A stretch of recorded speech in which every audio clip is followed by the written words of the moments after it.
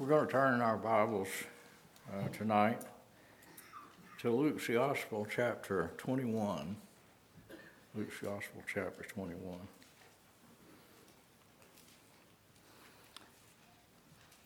Before I read the verse that I want to read to you that gives us some insight into this message tonight, I'd like to first draw your attention to the very next chapter and the 15th verse, chapter 22 and verse 15. And he said unto them, with desire I have desired to eat this Passover with you before I suffer. Let's look to the Lord in prayer. Father, help us tonight to have a desire to be here that would in some measure be like the desire that you have to be here with us. And this is our prayer in Jesus' precious name. Amen. I don't know when it was, but it was a long time ago. I was reading this passage. And you'll often have this experience when you'll be reading the Bible and you'll come across a verse that just captures your attention. And this verse right here did, really many years ago. And I pondered it for a considerable period of time. And I wanted to understand it. I wanted to get a handle on it because it seemed to me to be one of the most powerful statements I'd ever read, but I didn't understand why. Well, we've gathered here in this meeting, and as has been taught in this church recently, the host of this meeting is God. And the third person of the Trinity is here in this room right now. And he's our host, and he has invited us to sit at his table to feed upon something. And what was that? What is that? Is to feed upon the message of the sacrifice, the message of the cross, the desire that God has for us to really understand why he came into this world is enormous, enormous. And we see something of that in this verse. We see the desire of God to be here in this meeting tonight. And he says, with desire, I have desired to eat this Passover with you. What's he talking about? He's talking about the message of the cross. And his desire is for us to understand what he was fixing to do, and no one did. No one did. And there are so many people in the world today that do not understand the message of the cross and the passion of the Lord Jesus and the joy that was set before him to endure the cross and suffer the things that he suffered there for you and me. He had, with desire, I have desired to eat this Passover with you. He's talking about us sitting there and feeding upon something. Feeding upon what? It's his word. And here we are tonight at Calvary Memorial Church. And if there's anything that would be a blessing to God, it would be for us to have a desire that in some way was appreciative of his desire to sit at the table with us and fellowship together over this message. Psalmist David in Psalm 27 and verse 4, I believe it is, said, "One thing have I desired, that I may dwell in the house of the Lord all the days of my life, to behold the beauty of the Lord and to inquire in his temple." I think that's what the Lord is looking for tonight. He's not looking for people that come here saying, "I hope that the message is really short so we can go home and do whatever we do." Folks, we've got to understand how precious these moments are when we can gather together like this in advance of his coming, with this one singular desire that we would dwell in the house of the Lord all the days of our life, to behold the beauty of the Lord and to inquire in his temple, to understand better the message of heaven, to understand better how God thinks, and to understand better his ways. That's why we're here. And this is the one thing that's converted in a person that's truly saved, is God converts our desire away from the things of the world to a desire to be like him. And so as I was thinking about this passage, I was thinking about a verse that's real close to this verse about God's desire to eat this Passover with the disciples before he suffered, so that they could just sort of enter into what he was doing. And we find in the previous chapter, in chapter 21, that the disciples had come to the Lord wanting to know when he was going to come back. When are you going to come back? Well, to a genuine believer, that ought to be uppermost in our thoughts. Is the Lord Jesus Christ coming back? So that we can see him and be with him and have fellowship with him. Enter into this unity that we see in the Trinity between the Father and the Son and the Holy Spirit. To be one with him rather than one with the world. And so the disciples come to him, and in verse 7, they ask him, saying, "Master, but when shall these things be? And what sign will there be when these things shall come to pass?" Well, I want you to think about God's heart and what he says in his answer. The first thing that came to his mind was, "Take heed that ye be not deceived." Take heed that ye be not deceived. I don't think there's anything that could break the heart of a parent down here on earth that has children that they love than for their children to grow up and go out here into the world and someone take advantage of them and destroy their life. Deception is a dangerous, dangerous thing. And if you're deceived about something and you do not realize the consequences of the choices that you make in life, you can absolutely ruin your life with one decision. One decision.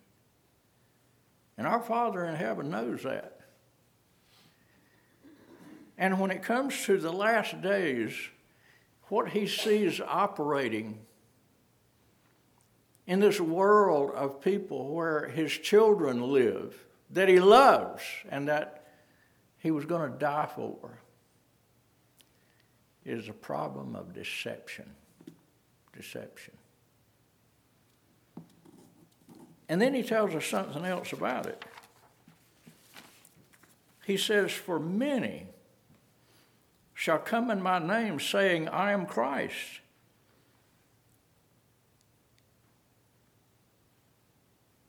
Well, how are we supposed to think about that? There'll be many that come in my name saying, I am Christ. I want to give you a parallel verse that'll help you understand what he was talking about. It's 2 Corinthians chapter 11 and verse 4. It would be in the churches that people would come, preachers would come, preaching another Jesus, another spirit, and another gospel. That's what he's talking about. In other words, in the last days, when I come back, and that's what he's talking about, they're asking him, when are you coming back? And he's talking about the last days. He's talking about his second coming. And he's saying, take heed that no man deceives you. And then he says there are going to be many that are going to deceive you by telling you that their version of Christ is Christ. He says it's not true. What they're going to say about me is not me. It's another Jesus. It's not the Jesus of the Bible. It's not the true and living God. It's another Jesus. It's another spirit. It's another gospel. It's a different kind of good news. And so this is the Lord's passion in terms of how he wants his disciples that he loves so much. This is the first thing that came to his mind as he thought about warning those that he loved about the last days. Take heed that no man deceive you. You're going to very likely end up in a church where the teaching is not going to really be true about me. It's not going to help you understand my thoughts and my ways. It's going to be another Jesus that doesn't conflict with the way you think and with your ways. And that's the great deception of the last days. And it's the essence of what is going on in denominationalism. I'm telling you that all around us are churches that are preaching another Jesus. It's not the Jesus of the Bible. There are preachers that are not telling you the horrible message from heaven, and they never will. And the reason is because they don't want to drive people away. But the Lord wants it preached. He certainly does, and this is his warning.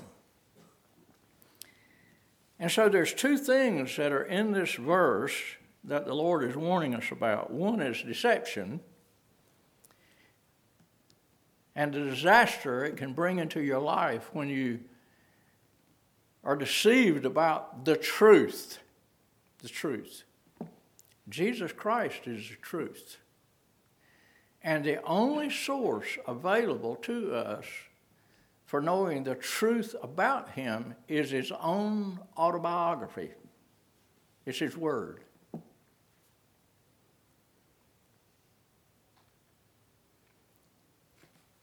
But I want to give you something to think about when it comes to this subject of deception.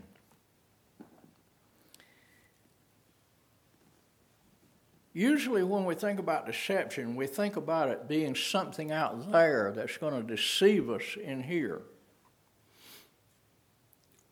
And that's the wrong way to think about it, because that's not the primary problem. It is not the primary problem. The deception that the Lord is talking about here, and if you think about it, you'll see the truth of what I'm fixing to tell you. You have to go all the way back to the Garden of Eden to see what the real threat was. The real threat was not Satan, and most people in most churches think that it was. That Eve was deceived because of Satan and his twisting of the word. But that was not the primary reason for the fall. The primary reason for the fall was her free will to believe the lie. And so when the Lord says, take heed that no man deceive you, the main thing really that we need to think about is not those people out there and what they say. It's our responsibility to go to the true church and hear the truth so that our free will is armed with what the Lord Jesus was armed with when Satan came to him. What did he say? It is written. It is written. It is written. Folks, the only thing that can protect us from deception is the fundamentalist belief that is embraced in this church concerning the importance of the Word of God that was inspired by God and preserved by God throughout perpetual generations. Preservation is just as important as inspiration. And if God did not preserve His Word, then inspiration of the Word would be meaningless, because evil men would have corrupted it. And God knows that. This is some of the simplest logic you'll ever think about. God inspired His Word and preserved His Word, and those two things are united together. And what God has united, let no man put asunder. You can't separate those two things. And so the greatest fear in life is not external, it's internal, it's free will. But God has designed a method of protecting the free will so that every time you make a choice, it's not the result of deception. God is not a deceiver. He has told us the truth. He's told us the truth. And when we're knowledgeable of His Word, we're not going to be deceived. We can go before Satan and say, it is written, it is written, it is written. Don't deceive me with those thoughts, because I know the truth.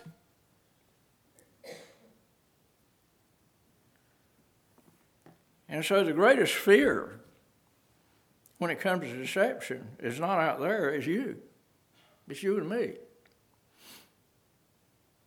And we're without excuse because God has given us His Word. That's why it's so important to be faithful to the meetings and to realize that the Holy Spirit is here in every one of them. He's always on time. And He always has a desire to eat this Passover with you.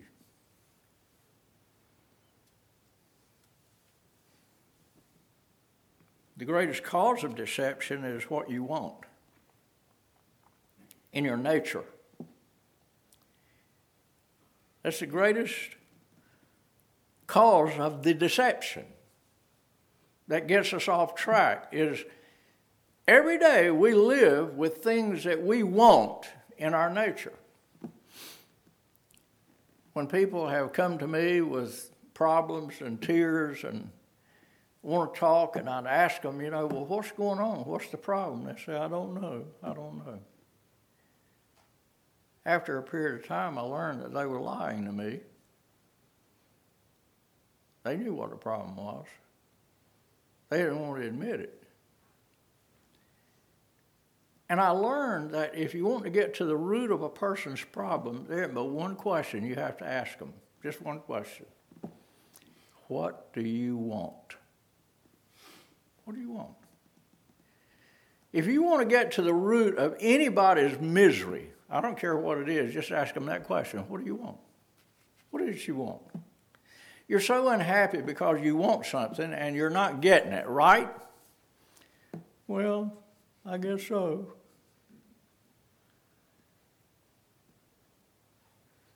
So we need to understand the root of the problem. The root of the problem with deception, it's what we want.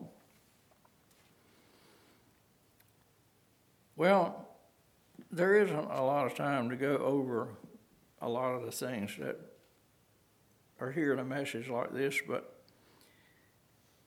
what I'd like to mention to you for just a few minutes is something that we've been told in this church before, but it's very suitable to mention it again to put things in perspective, because there's an angle in this message that I'd like to present to you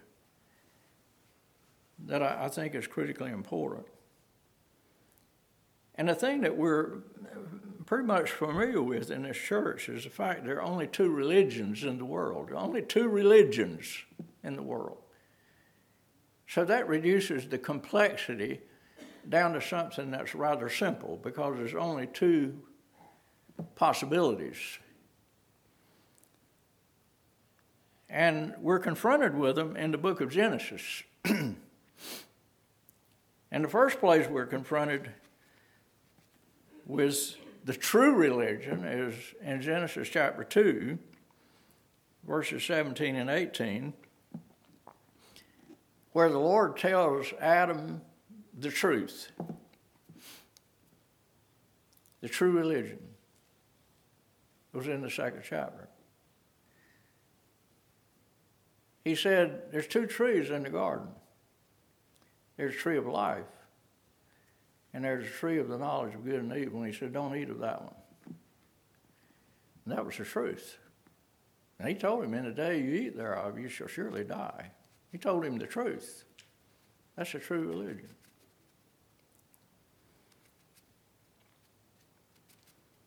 The other religion is found in Genesis chapter 11.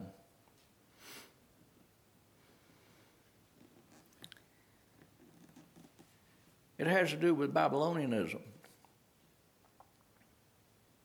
And this message tonight is essentially about Babylonianism, a term that I think needs explanation so that we get a better handle on what Babylonianism is. Babylonianism is in stark contrast to the true religion. Babylonianism is an attempt on the part of man to have unity without God. Pastor Garrison brought some great messages on that subject when he was preaching out of that portion of Scripture.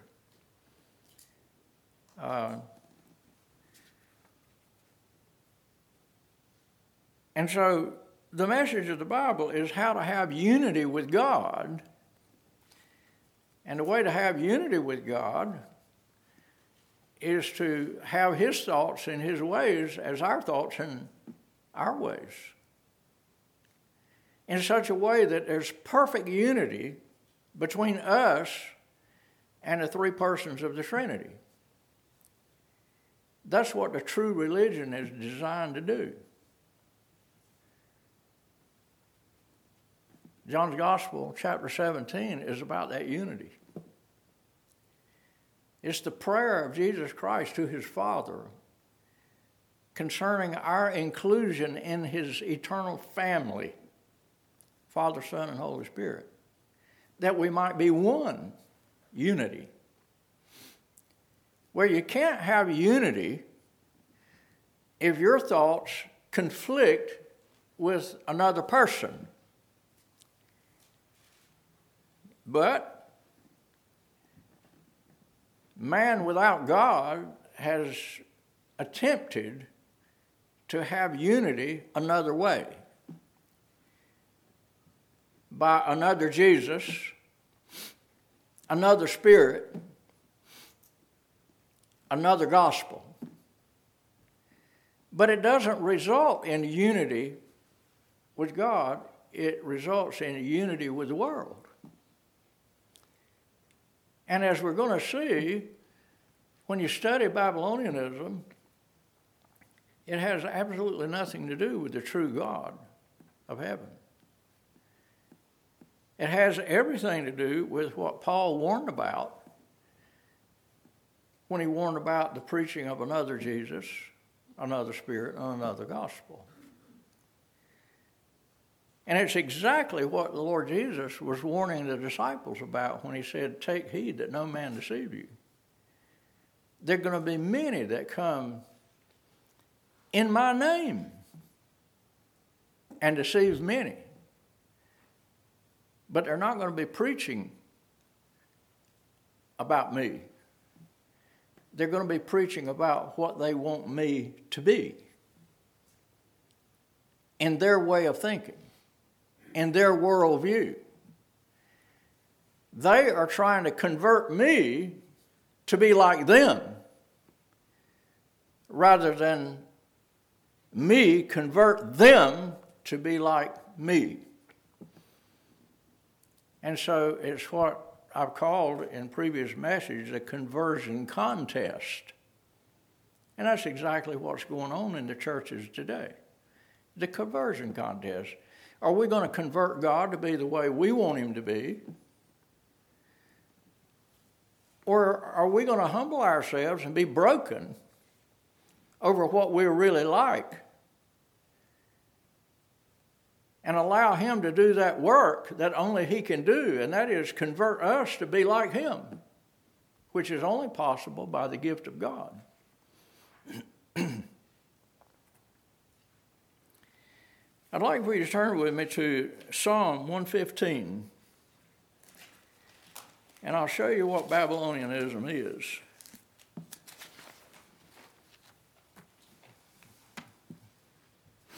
Psalm 115.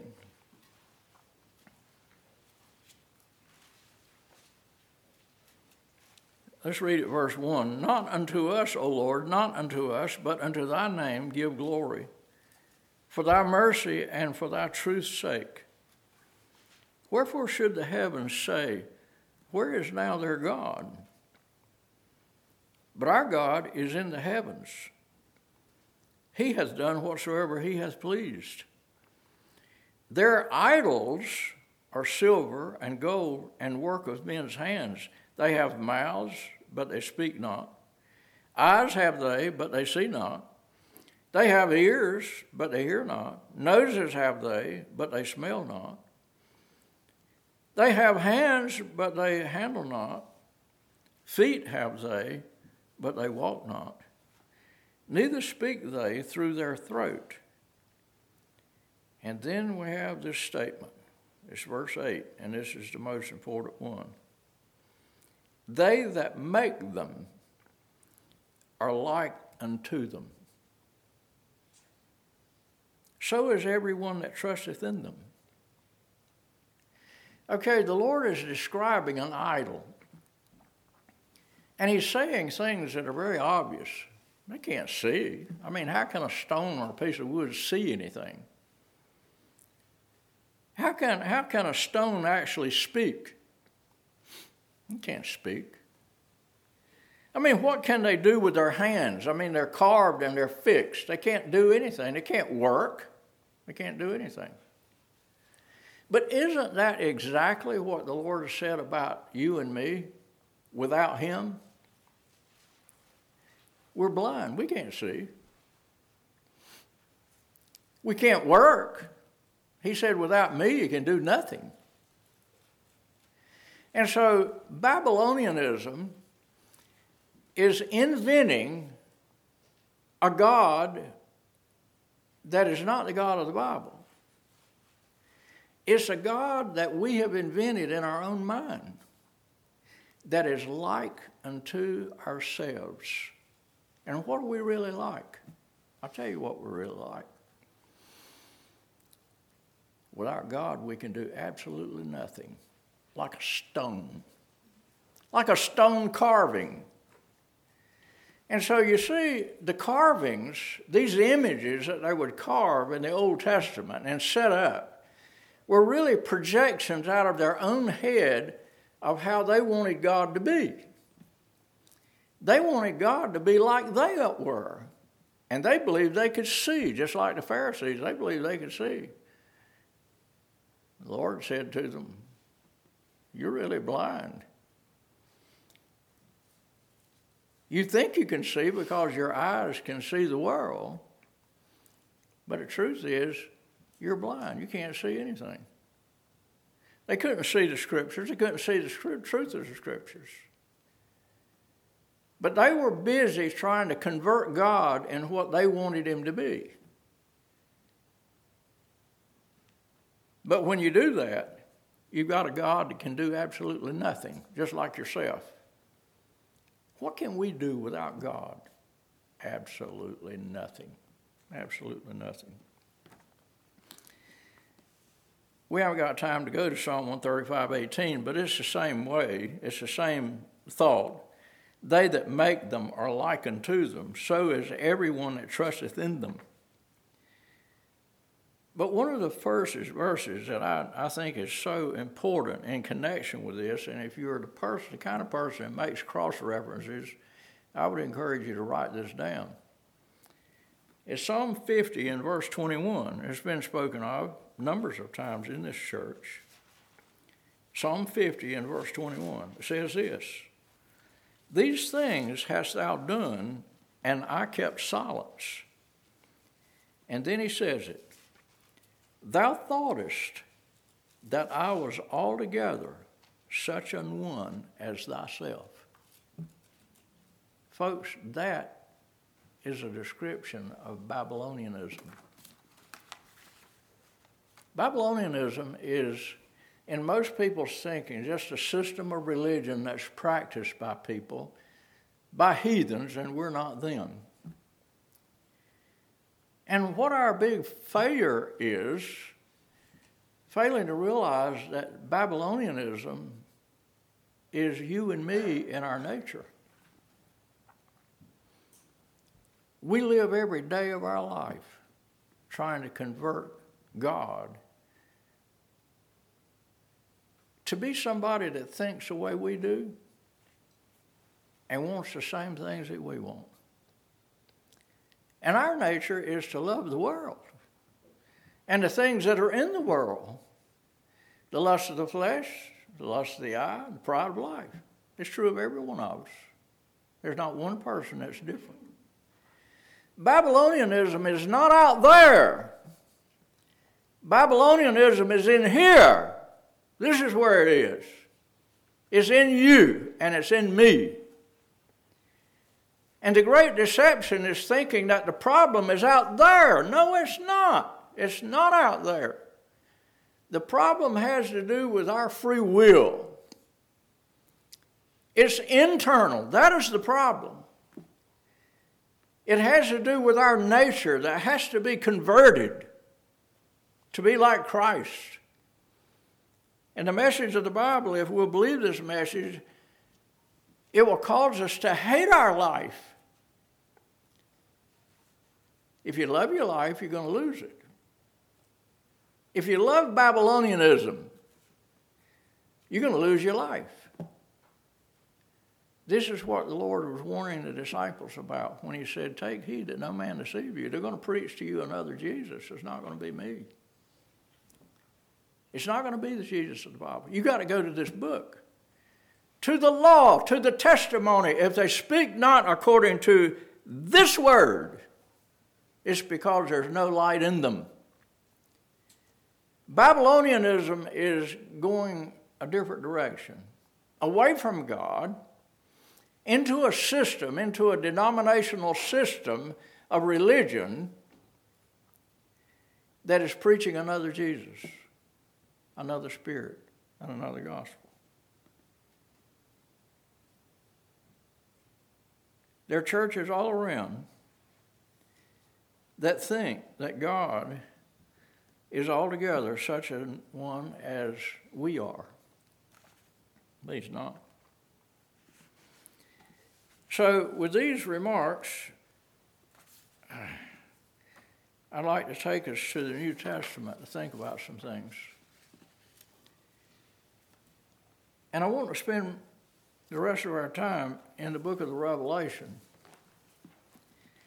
because the very last thing that God left as a message to the churches was what he inspired the Apostle John to write. And so the book of the Revelation was written to the churches. The church is where the Lord's Holy Spirit would be, which is the pillar and ground of truth. And he wanted the disciples to go to that pillar and ground of truth where they could come to know the true God. And we know that the Son of God hath come. This is what the Apostle John wrote about. If any man come unto you and preach not that Jesus Christ is come in the flesh, he's not of God. And so John goes on to say in 1 John chapter 5, verse 20, and we know that the Son of God hath come. God came into the world, in the flesh, and hath given us an understanding that we may know him that is true. And we are in him that is true, even in his Son, Jesus Christ. This is the true God and eternal life. One of the most profound verses in all the Word of God is 1 John 5:20. And this is God's desire, that we would go to the church, the pillar and ground of truth, to hear the truth about God and not be deceived about his identity. If we're going to get his identity right, we've got to know how he thinks, and we've got to know his ways.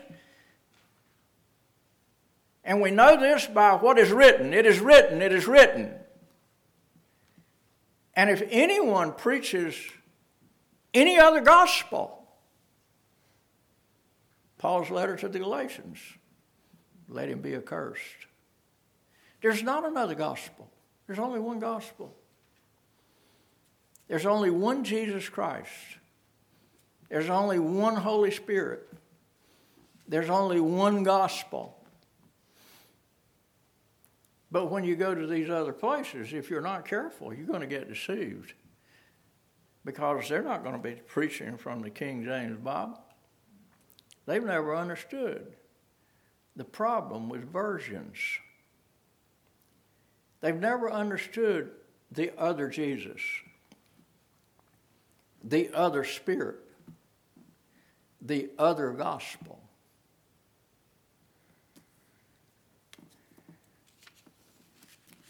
And so in the book of the Revelation, in the last days, the Lord is writing to the churches, and the whole book of Revelation is to the church, the true church. And the main thing that he's going to talk about is Babylonianism. And that's a subject that we need to get a handle on. We need to understand that subject. And so I'm going to say some things to you tonight, with what time remains, that'll help us get a little better handle on it, I think, if we'll ponder it. The world church of the last days is an attempt to have unity in the world. That's what the New World Order is an attempt to have unity, just like in Genesis chapter 11, without God. Unity without the truth of the Bible. Unity with another Jesus, another Spirit, and another gospel. We've learned so far tonight that basically what this is idolatry which is the worship of self. Please understand that anytime you read about idolatry in the Bible, it's not talking about something out there. It's talking about something that originates in here and it's projected out there. And so if it originates in here as a way of thinking that is wrong because we're deceived, then the problem is not out there, the problem is in here. And that's what the Lord is teaching us about deception. Our inclination is to think that deception is something out there. Somebody's going to come and deceive us. And the Lord is trying to teach us, you don't have a thing to worry about if you go to the law, to the testimony. If you always speak according to this word, you're not going to get deceived. Because they have no light in them, but you do. And that's how we're supposed to think about it. And so you've got a letter to the 7 churches. Another mistake, I think, sometimes in reading about the 7 churches is to look at them as though the problem was just unique to that church and didn't have anything to do with the other churches. But it says 7 times in there concerning each church. There were 7 churches in Asia. And his closing statement to every letter to each church was, he that hath an ear, let him hear what the Spirit saith unto the churches, plural. So what's true in any particular church that he's going to speak about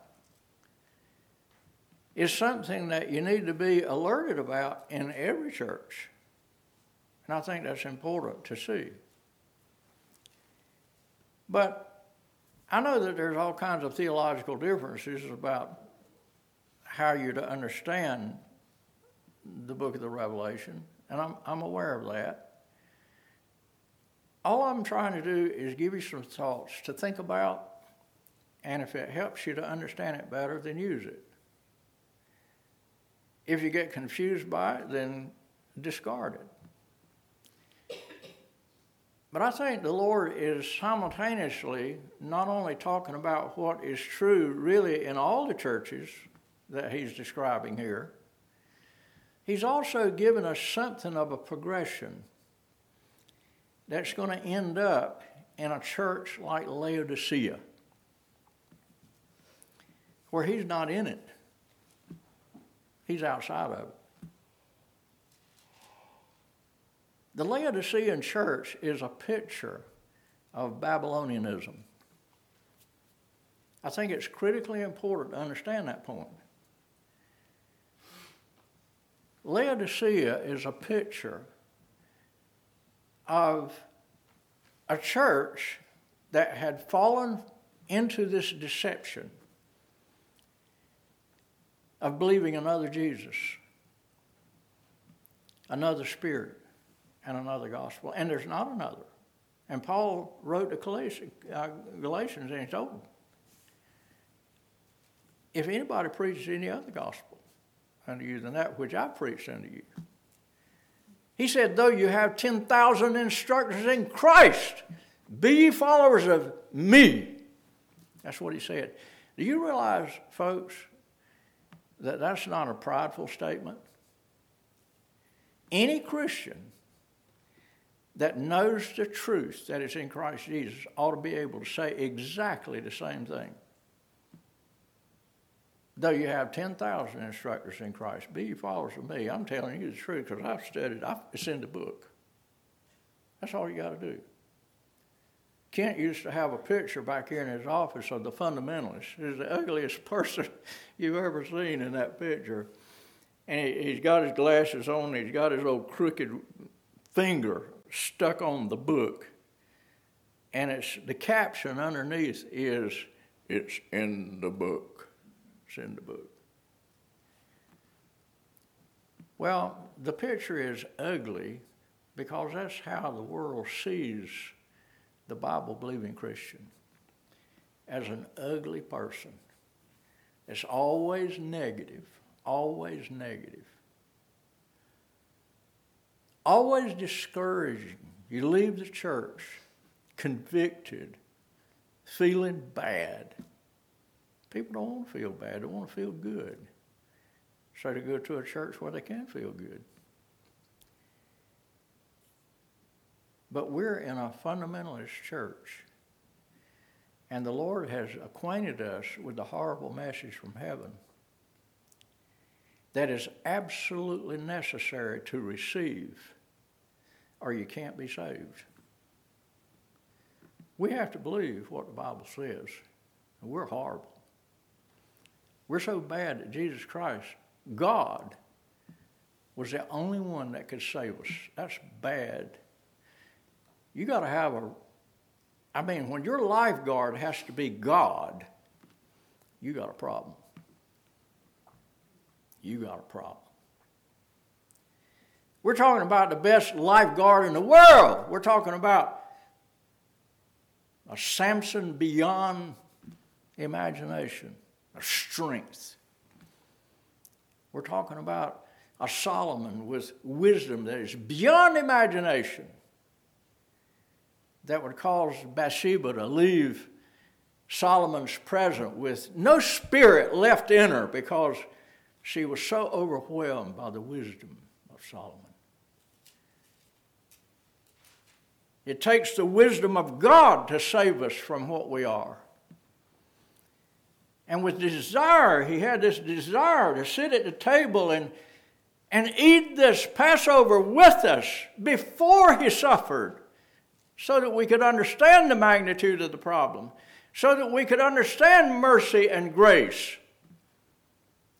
You can't understand mercy and grace. You can't understand so great a death and so great salvation without understanding the horrible message from heaven. It's horrible.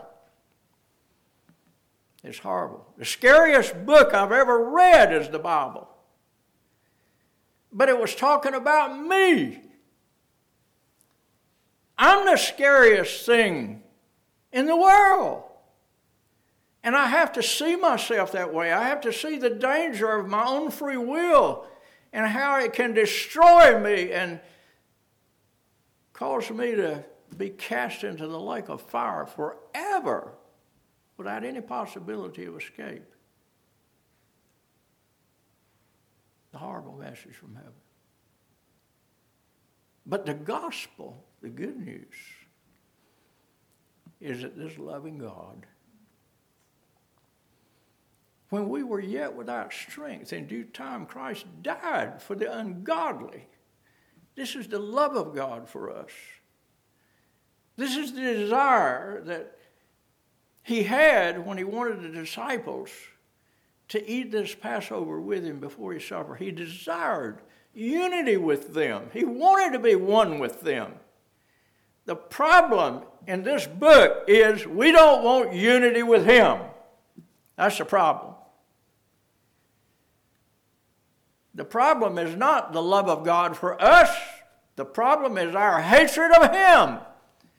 That's the message of this book. That's what Nicodemus did not understand.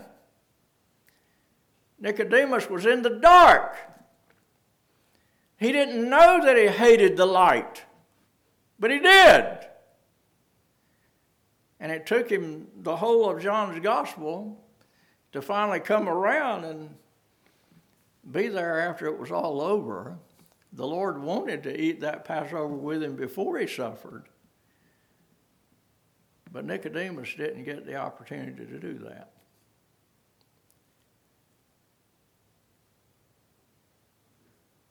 He went to the cross and he died, very much alone.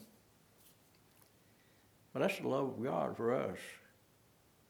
He was willing to do it alone, whether anybody understood it or not.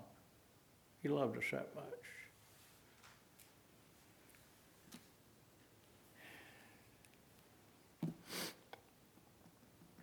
We haven't got time to go through all of the things that are said about the seven churches, but I can tell you that Babylonianism is creeping in. And it finally finds a resting place in Laodicea. Now listen, look at this, and we'll look at it hurriedly. Go to Revelation chapter 4, and let's look at verse 14. And unto the angel of the church of the Laodiceans write, These things saith the Amen, the faithful and true witness, the beginning of the creation of God. I know thy works, that thou art neither cold nor hot. I would that thou wert cold or hot. So then, because thou art lukewarm and neither cold nor hot, I will spew thee out of my mouth. Because thou sayest, now notice what we read, because this is important. I want to show the connection between verse 17 and Revelation chapter 18. Because thou sayest in verse 17, I am rich and increase with goods and have need of nothing, and knowest not that thou art wretched and miserable and poor and blind and naked. Now, we haven't got time to look into this the way I would really like to. But what I would like to do is just tell you what I believe is true. And you're going to have to study the Bible on your own and find out whether or not what I'm telling you, what I'm fixing to tell you is true. But my inclination is to believe that it is. I believe that the Babylonianism of chapter 17 and 18 is really the church in America today. The Lord tells us and gives us his leading thought as he's addressing the church at Laodicea, and he says, you think you're rich. You're rich. You're living deliciously. Deliciously. You've got so much. You have need of nothing. Now turn to Revelation chapter 18. Verse 1, And after these things I saw another angel come down from heaven, having great power, and the earth was lightened with his glory. And he cried mightily with a strong voice, saying, Babylon the great is fallen, and has become the habitation of devils, and the hold of every foul spirit, and a cage of every unclean and hateful bird. That's a description of the churches in America right now today. I believe, until somebody can convince me otherwise, that Revelation chapter 18 is the United States of America. It's a description of the apostate church in the United States of America. I don't see how anybody could read this chapter and come up with a different conclusion. That's the truth. I really don't. I've pondered this thought for several years. I taught out of Revelation for 7 years in this church. And so help me, I cannot see how it can be any other country than the United States of America. Read with me, verse 3. For all nations have drunk of the wine of the wrath of her fornication. The influence of America is enormous. There's no other country in the world that has infested the church the way the United States has. The world church of America. The preaching of another Jesus, another spirit, and another gospel. It's a global influence that we have. And the kings of the earth have committed fornication with her. And the merchants of the earth are waxed rich through the abundance of her delicacies. And this is exactly what the Lord said about Laodicea. You're rich. You're rich. You don't have a need for me. It's like the Chinaman that came over and visited the United States and then went back to China, and the people asked him what impressed him the most about America. And he said, The thing that impressed me the most is what they could do without God. What the churches in America could do without God. That's Laodicea. They had no need of God. God was on the outside knocking, wanting to get in. They didn't want him in. And I heard another angel from heaven saying, verse 4, "Come out of her, my people, that ye be not partakers of her sins, and that ye receive not of her plagues." And that's a plea for people like ourselves that used to be maybe in bad denominations, and the Lord brought us out. He did me. Sure did. Brought me here. I'm so thankful for that. You're not going to catch me missing meetings in this church. You're not going to catch me doing that. If I'm late, there's going to be a good reason. I'm going to be here. I believe with all my soul that God, the Holy Spirit, is in this place. I sure do. I believe that. And I believe the greatest respect that we can show is to understand that and act accordingly. I think it's critically important. Let's go down to verse 7. "How much she hath glorified herself and lived deliciously. So much torment and sorrow give her. For she saith in her heart, I sit a queen and am no widow, and shall see no sorrow." When she says, I'm no widow, you remember Isaiah 54.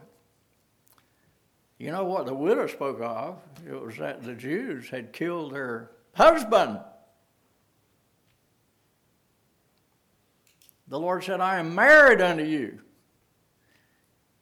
And Israel became a widow because she crucified the Lord of glory. But the Babylonian church does not believe that they're so bad that they would do that they would kill God. No, I'm not that kind of person. I would never kill God. But the message of this book is, yes, we will. We hate him. In our nature, we hate him. We need to be converted. She says, I'm no widow. I'm not guilty of his blood. And that's the way most people think in the churches today. They think that Jesus Christ died for just one reason, to just show in this exceptional way his great love. His love for me. No, he died in my place, the death I deserved. There's a difference. There's a difference. Verse 9, and the kings of the earth who have committed fornication and lived deliciously with her shall bewail her and lament her. And it talks about the merchants of the earth, and it goes on and on and on. And the other thing that's mentioned here over and over is that great city. The word great is a prominent term in that whole chapter. And I think it's very interesting. That's Donald Trump's favorite word, make America great again. Make America great again. In whose sight? Not in God's sight. He's going to destroy that world church in 1 hour. I believe it's talking about the United States of America. I don't see how a person can read that chapter, come up with any other conclusion. That's the truth. That's how I feel about it. I may be wrong, but that's how I understand the scriptures. Our time is gone. Let's look to the Lord in prayer. Father, thank you for your precious word. Thank you for this place. Thank you for our pastor. Ask your richest blessings upon him. Thank you for the church family that's here and the love that you've given us for one another and the love that you've given us for your word. Thank you for those that are faithful. Help us to be more so as we see the day approaching. Very soon you're going to come. And your word was, he that hath his hope in him purifieth himself even as he is pure. When we look for the soon return of our Savior, the Lord Jesus Christ, who had this desire to be with us and to eat this Passover with us before you suffered. Thank you for these things. We'll make this prayer in Jesus' precious name and for his sake. Amen.